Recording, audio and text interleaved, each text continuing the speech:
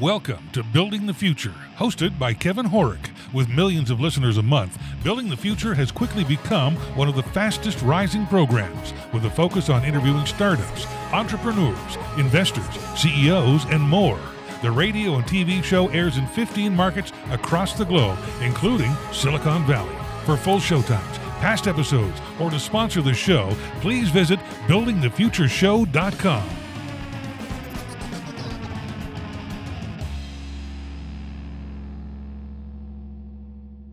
Welcome back. We're live at SUP-X, the Startup Expo, with John Fitz, the founder and CEO at Fairfax Intel. John, welcome to the show. Thank you very much. I'm excited to have you finally. We've known each other for a few years now, and excited to have you on the show. And I think what you guys are doing is actually really interesting. Thank you. But maybe before we get into that, let's get to know you a little bit better and start off with where you grew up.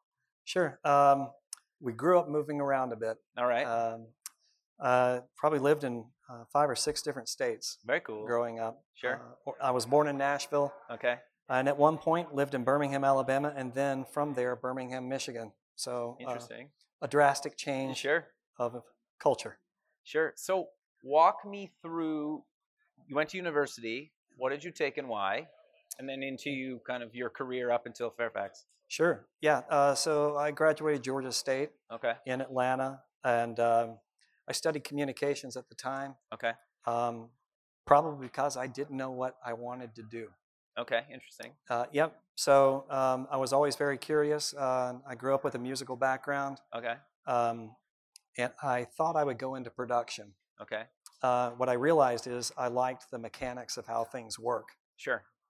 So the curious mind kind of went from music and started evolving into software. Sure. And it just took off from there. Very cool. So walk me through your career, maybe some highlights along the way, because you spent a lot of time in corporate America, which is interesting. Yep. I did some stints for startups during the technology boom. Sure. And background in some channel sales, all technology driven. And then after the tech bust, I went into corporate America, pretty large market distributors, wholesale distribution. Very cool.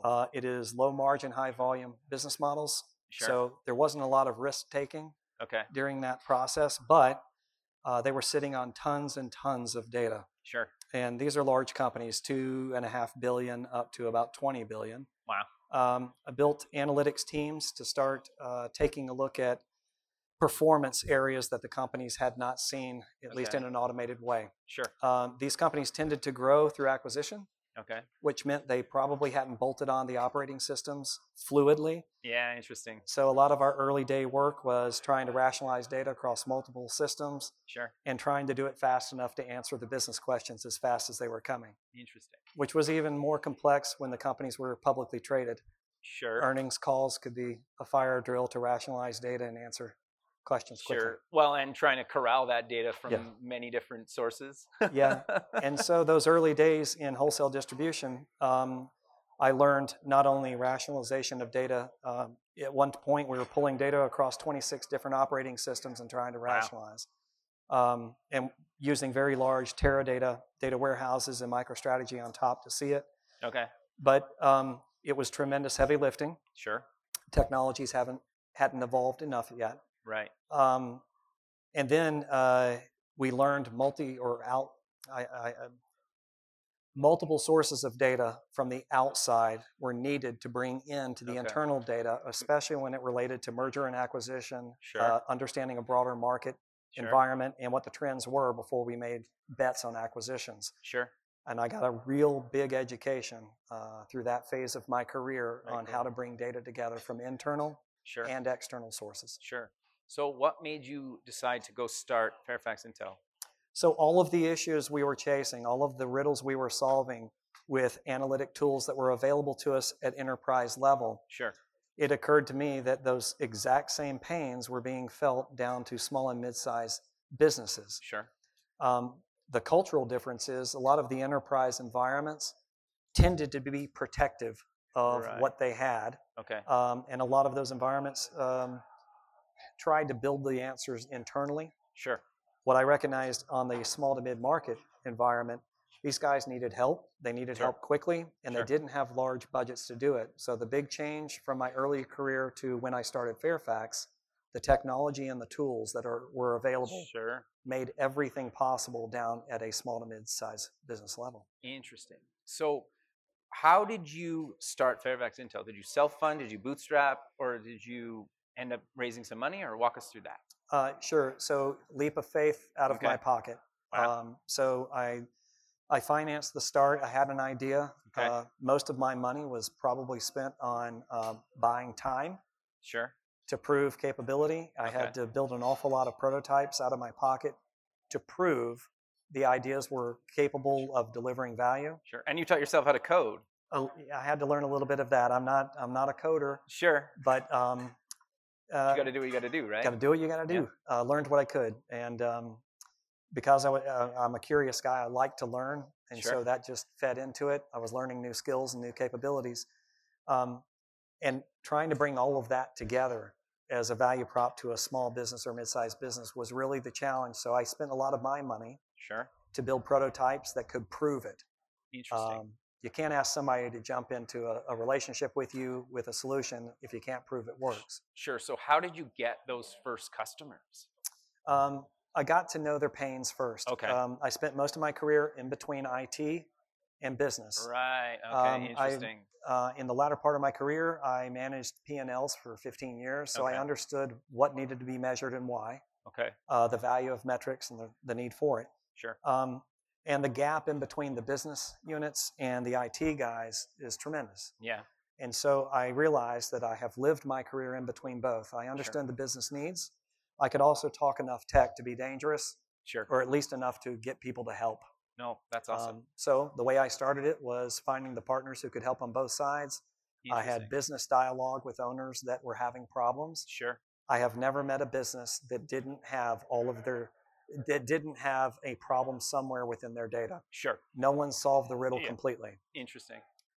Okay, so how do you actually work with a company to kind of get their data into the system, and then how do they actually interact with the data in your system? Sure. So in short, we're a managed analytics firm. We take ownership of the analytics for the client to eliminate the need for them to chase spreadsheets. Right. The way the relationship starts is I'm usually talking to an owner or a position of business authority who has a problem. They aren't seeing something fast enough. They're not seeing sales performance, margin. They're flying blind. Okay. And it's a huge manual effort for them to pull this stuff together. Sure. If they do it at all. If they do it at all. Yeah. Okay. And it's usually multi-source. If they're living their lives in one e-commerce platform, they're great. Life's great. Yeah. Typically, most companies are having a sales platform feed, an inventory platform feed, a finance platform feed. Bringing that together is what provides the value prop. And it's all based on some problem that they're having right now. Sure. And I have found it's a business conversation. Sure. And usually somebody is calling with an urgent question. Sure. And then they need the data to prove Quickly. it. Yeah, like now. Yeah, like now. So they basically can just log in and say, okay, here. Exactly. Okay. And they're going to get their answer using Fairfax. They're going to get their answer in 2 clicks. Yeah, nice. I do not profess to be the subject matter expert of my client's business. Sure. They are. Sure. But we're adept at rationalizing multi-source data and rendering it in an easy and actionable way. Nice. So that business people can get the answer they need while they're on the phone or while they need to pull the trigger. Sure. So how long does it roughly take to get, like if new customer sign up today, how long does it roughly take me to get my data in? I'm sure it's different depending on how many data sources they need to chase, but how quickly can I get onboarded? So what we have found over the past 2.5 years is most needs are going to fall into a functional bucket. You got a sales issue, a margin or profitability issue, inventory, whatever that may be. And because we have already developed those apps for other clients, we got some form of a template ready to go. Okay. That accelerates our ability to get a client live and operating. Sure. Typically, we get clients with one application they need an answer for, up and running in 30 days or less. Okay, so it's very quick. It's extremely quick, and part of that process is to understand where's the data coming from and what needs to happen with it. That's a business dialogue with a little bit of technical help to understand what the definitions of their data. Sure. Well, and then the other thing too is I'm assuming that sure, they get their sales data in, and then they're like, wow, that's quick. Like they probably end up putting in all their data from all their different verticals, and then you can build them like kind of like an ultimate dashboard. And that's probably a terrible term for it, but you know what I mean. But that's what it is. Sure. And most of my clients, being small to mid-sized companies, didn't think ahead to say, great, let's have a uniform environment for all our data. Right. And quite honestly, they're not going to take the time or money to try to re-engineer all of that. Sure. So once we turn the light bulb on with a great solution, they immediately call back and say, awesome, now we need to tackle the issue in this area. Sure. And then this area. For us, we're simply expanding the data feeds from the client or the client's partners and making sure we're building a dynamic application, a dashboard that they can get the answer within 2 clicks. So I'm assuming that unless they're stuck kind of just in a spreadsheet, or you can probably automatically pull it, like the data just keeps pulling from the sources automatically and they don't have to keep constantly importing. I get like maybe the odd time, but for the most part, they just for the most part, that is exactly the idea. That's the goal. Yeah. Inevitably, we're humans. Yeah. We can make mistakes. Sure. And sometimes platforms have different changes within data feeds.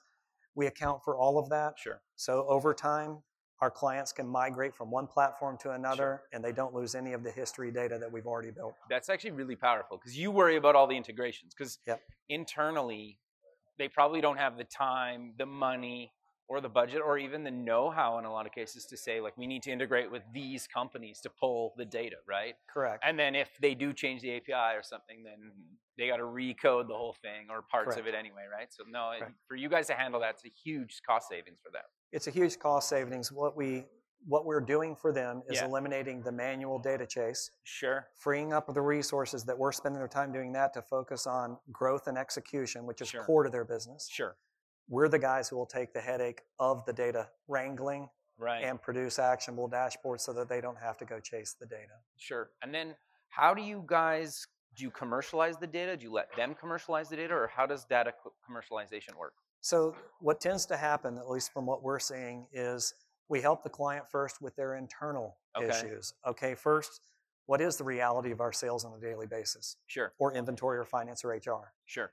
Once we help the client get a view of their internal capability and operation, we then focus on looking beyond their 4 walls. Okay. And that's where the game changes. Sure. First, you got to understand what the reality is with your business. Sure. Makes sense. Once you got that, the opportunities that are out there typically aren't just inside your 4 walls.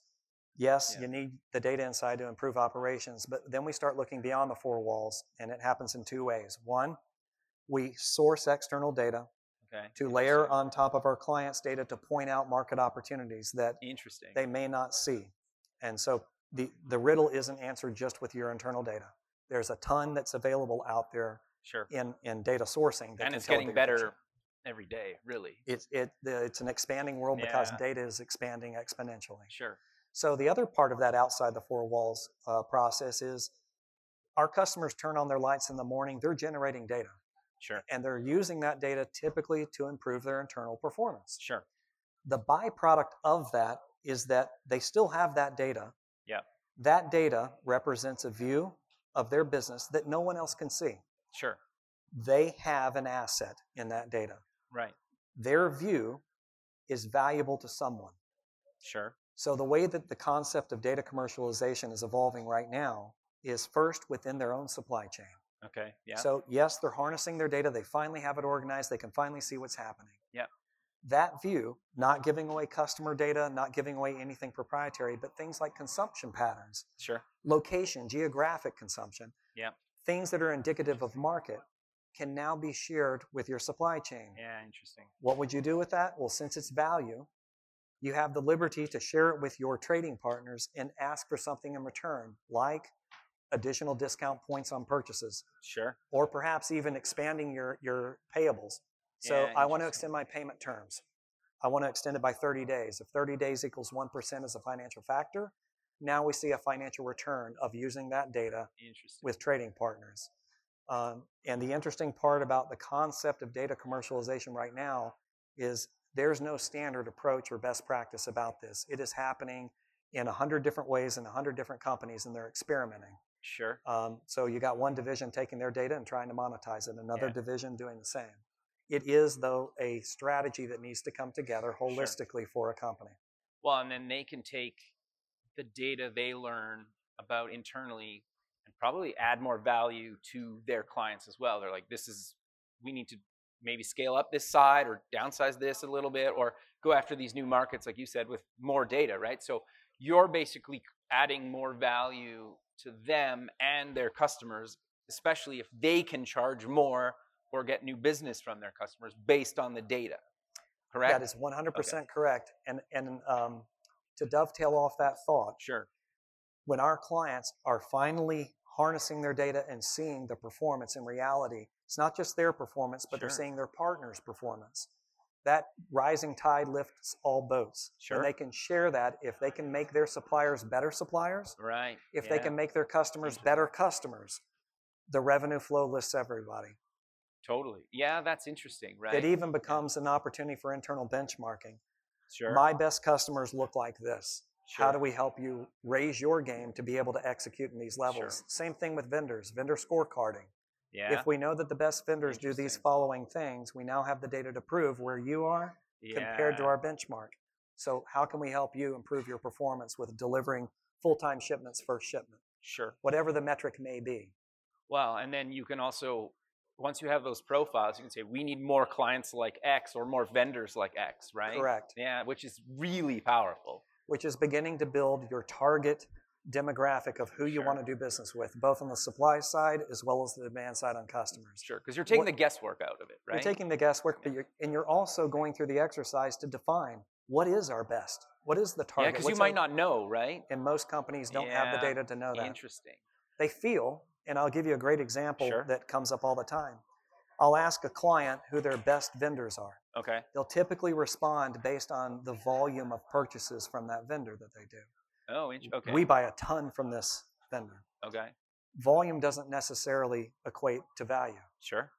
So when we start layering performance metrics relative to equalizing all of those vendors despite volume, Sure. you start to see the issues rise to the top. Yeah. And it typically means that you're giving up a ton of opportunity because volume-based pricing is getting you lured in, but the service may not be there to back up your discounts. You may actually be spending more money repairing those issues than the discount provides on volume.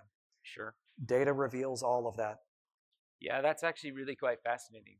So where do you kind of take this? Because you could go a lot of angles now that you have all this data, right? And I get you don't share it across like customers, but you can basically move into a bunch of other verticals, correct?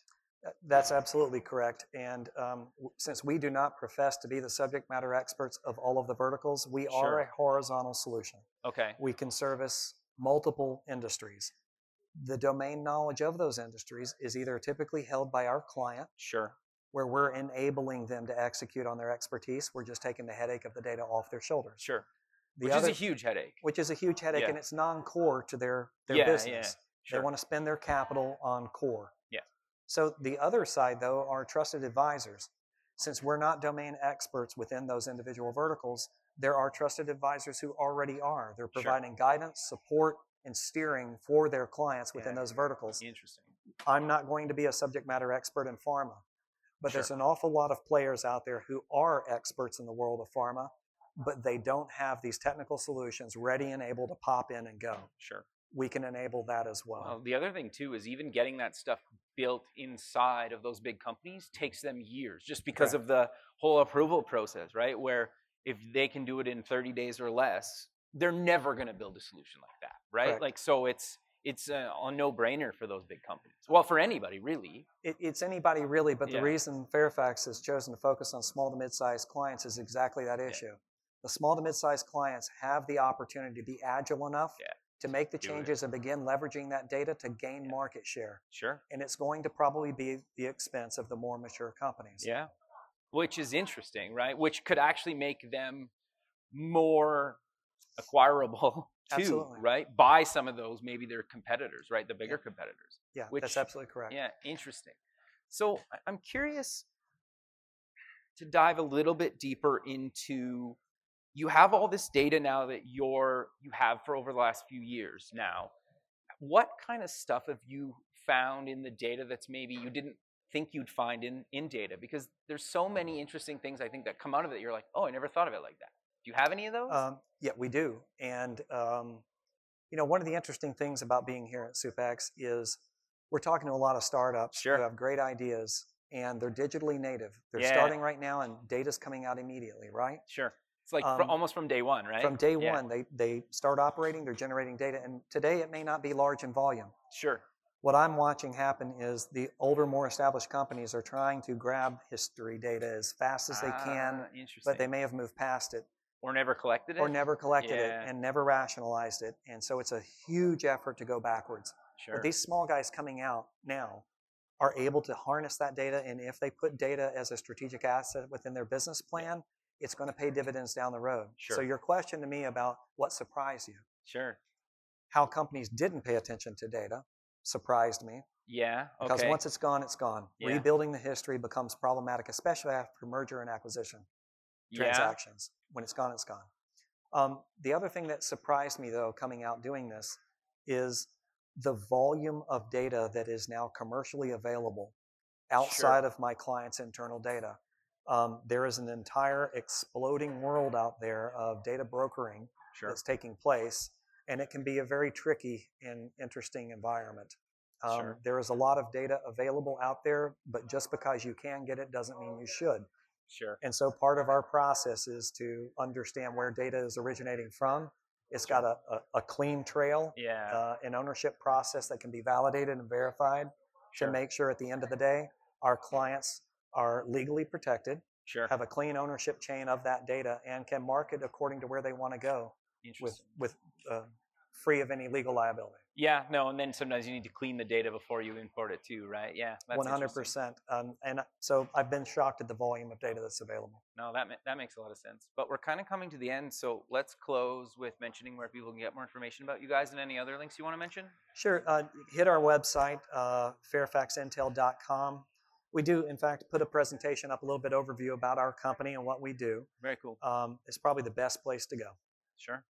Well, John, thanks again for doing this, and we'll keep in touch because we have, and really appreciate it. Thanks, Kevin. I appreciate it. Okay. Bye. Thanks for listening. Please visit our website at buildingthefutureshow.com to join the free community, sign up for our newsletter, or to sponsor the show. The music is done by Electric Mantra. You can check him out at electricmantra.com and keep building the future.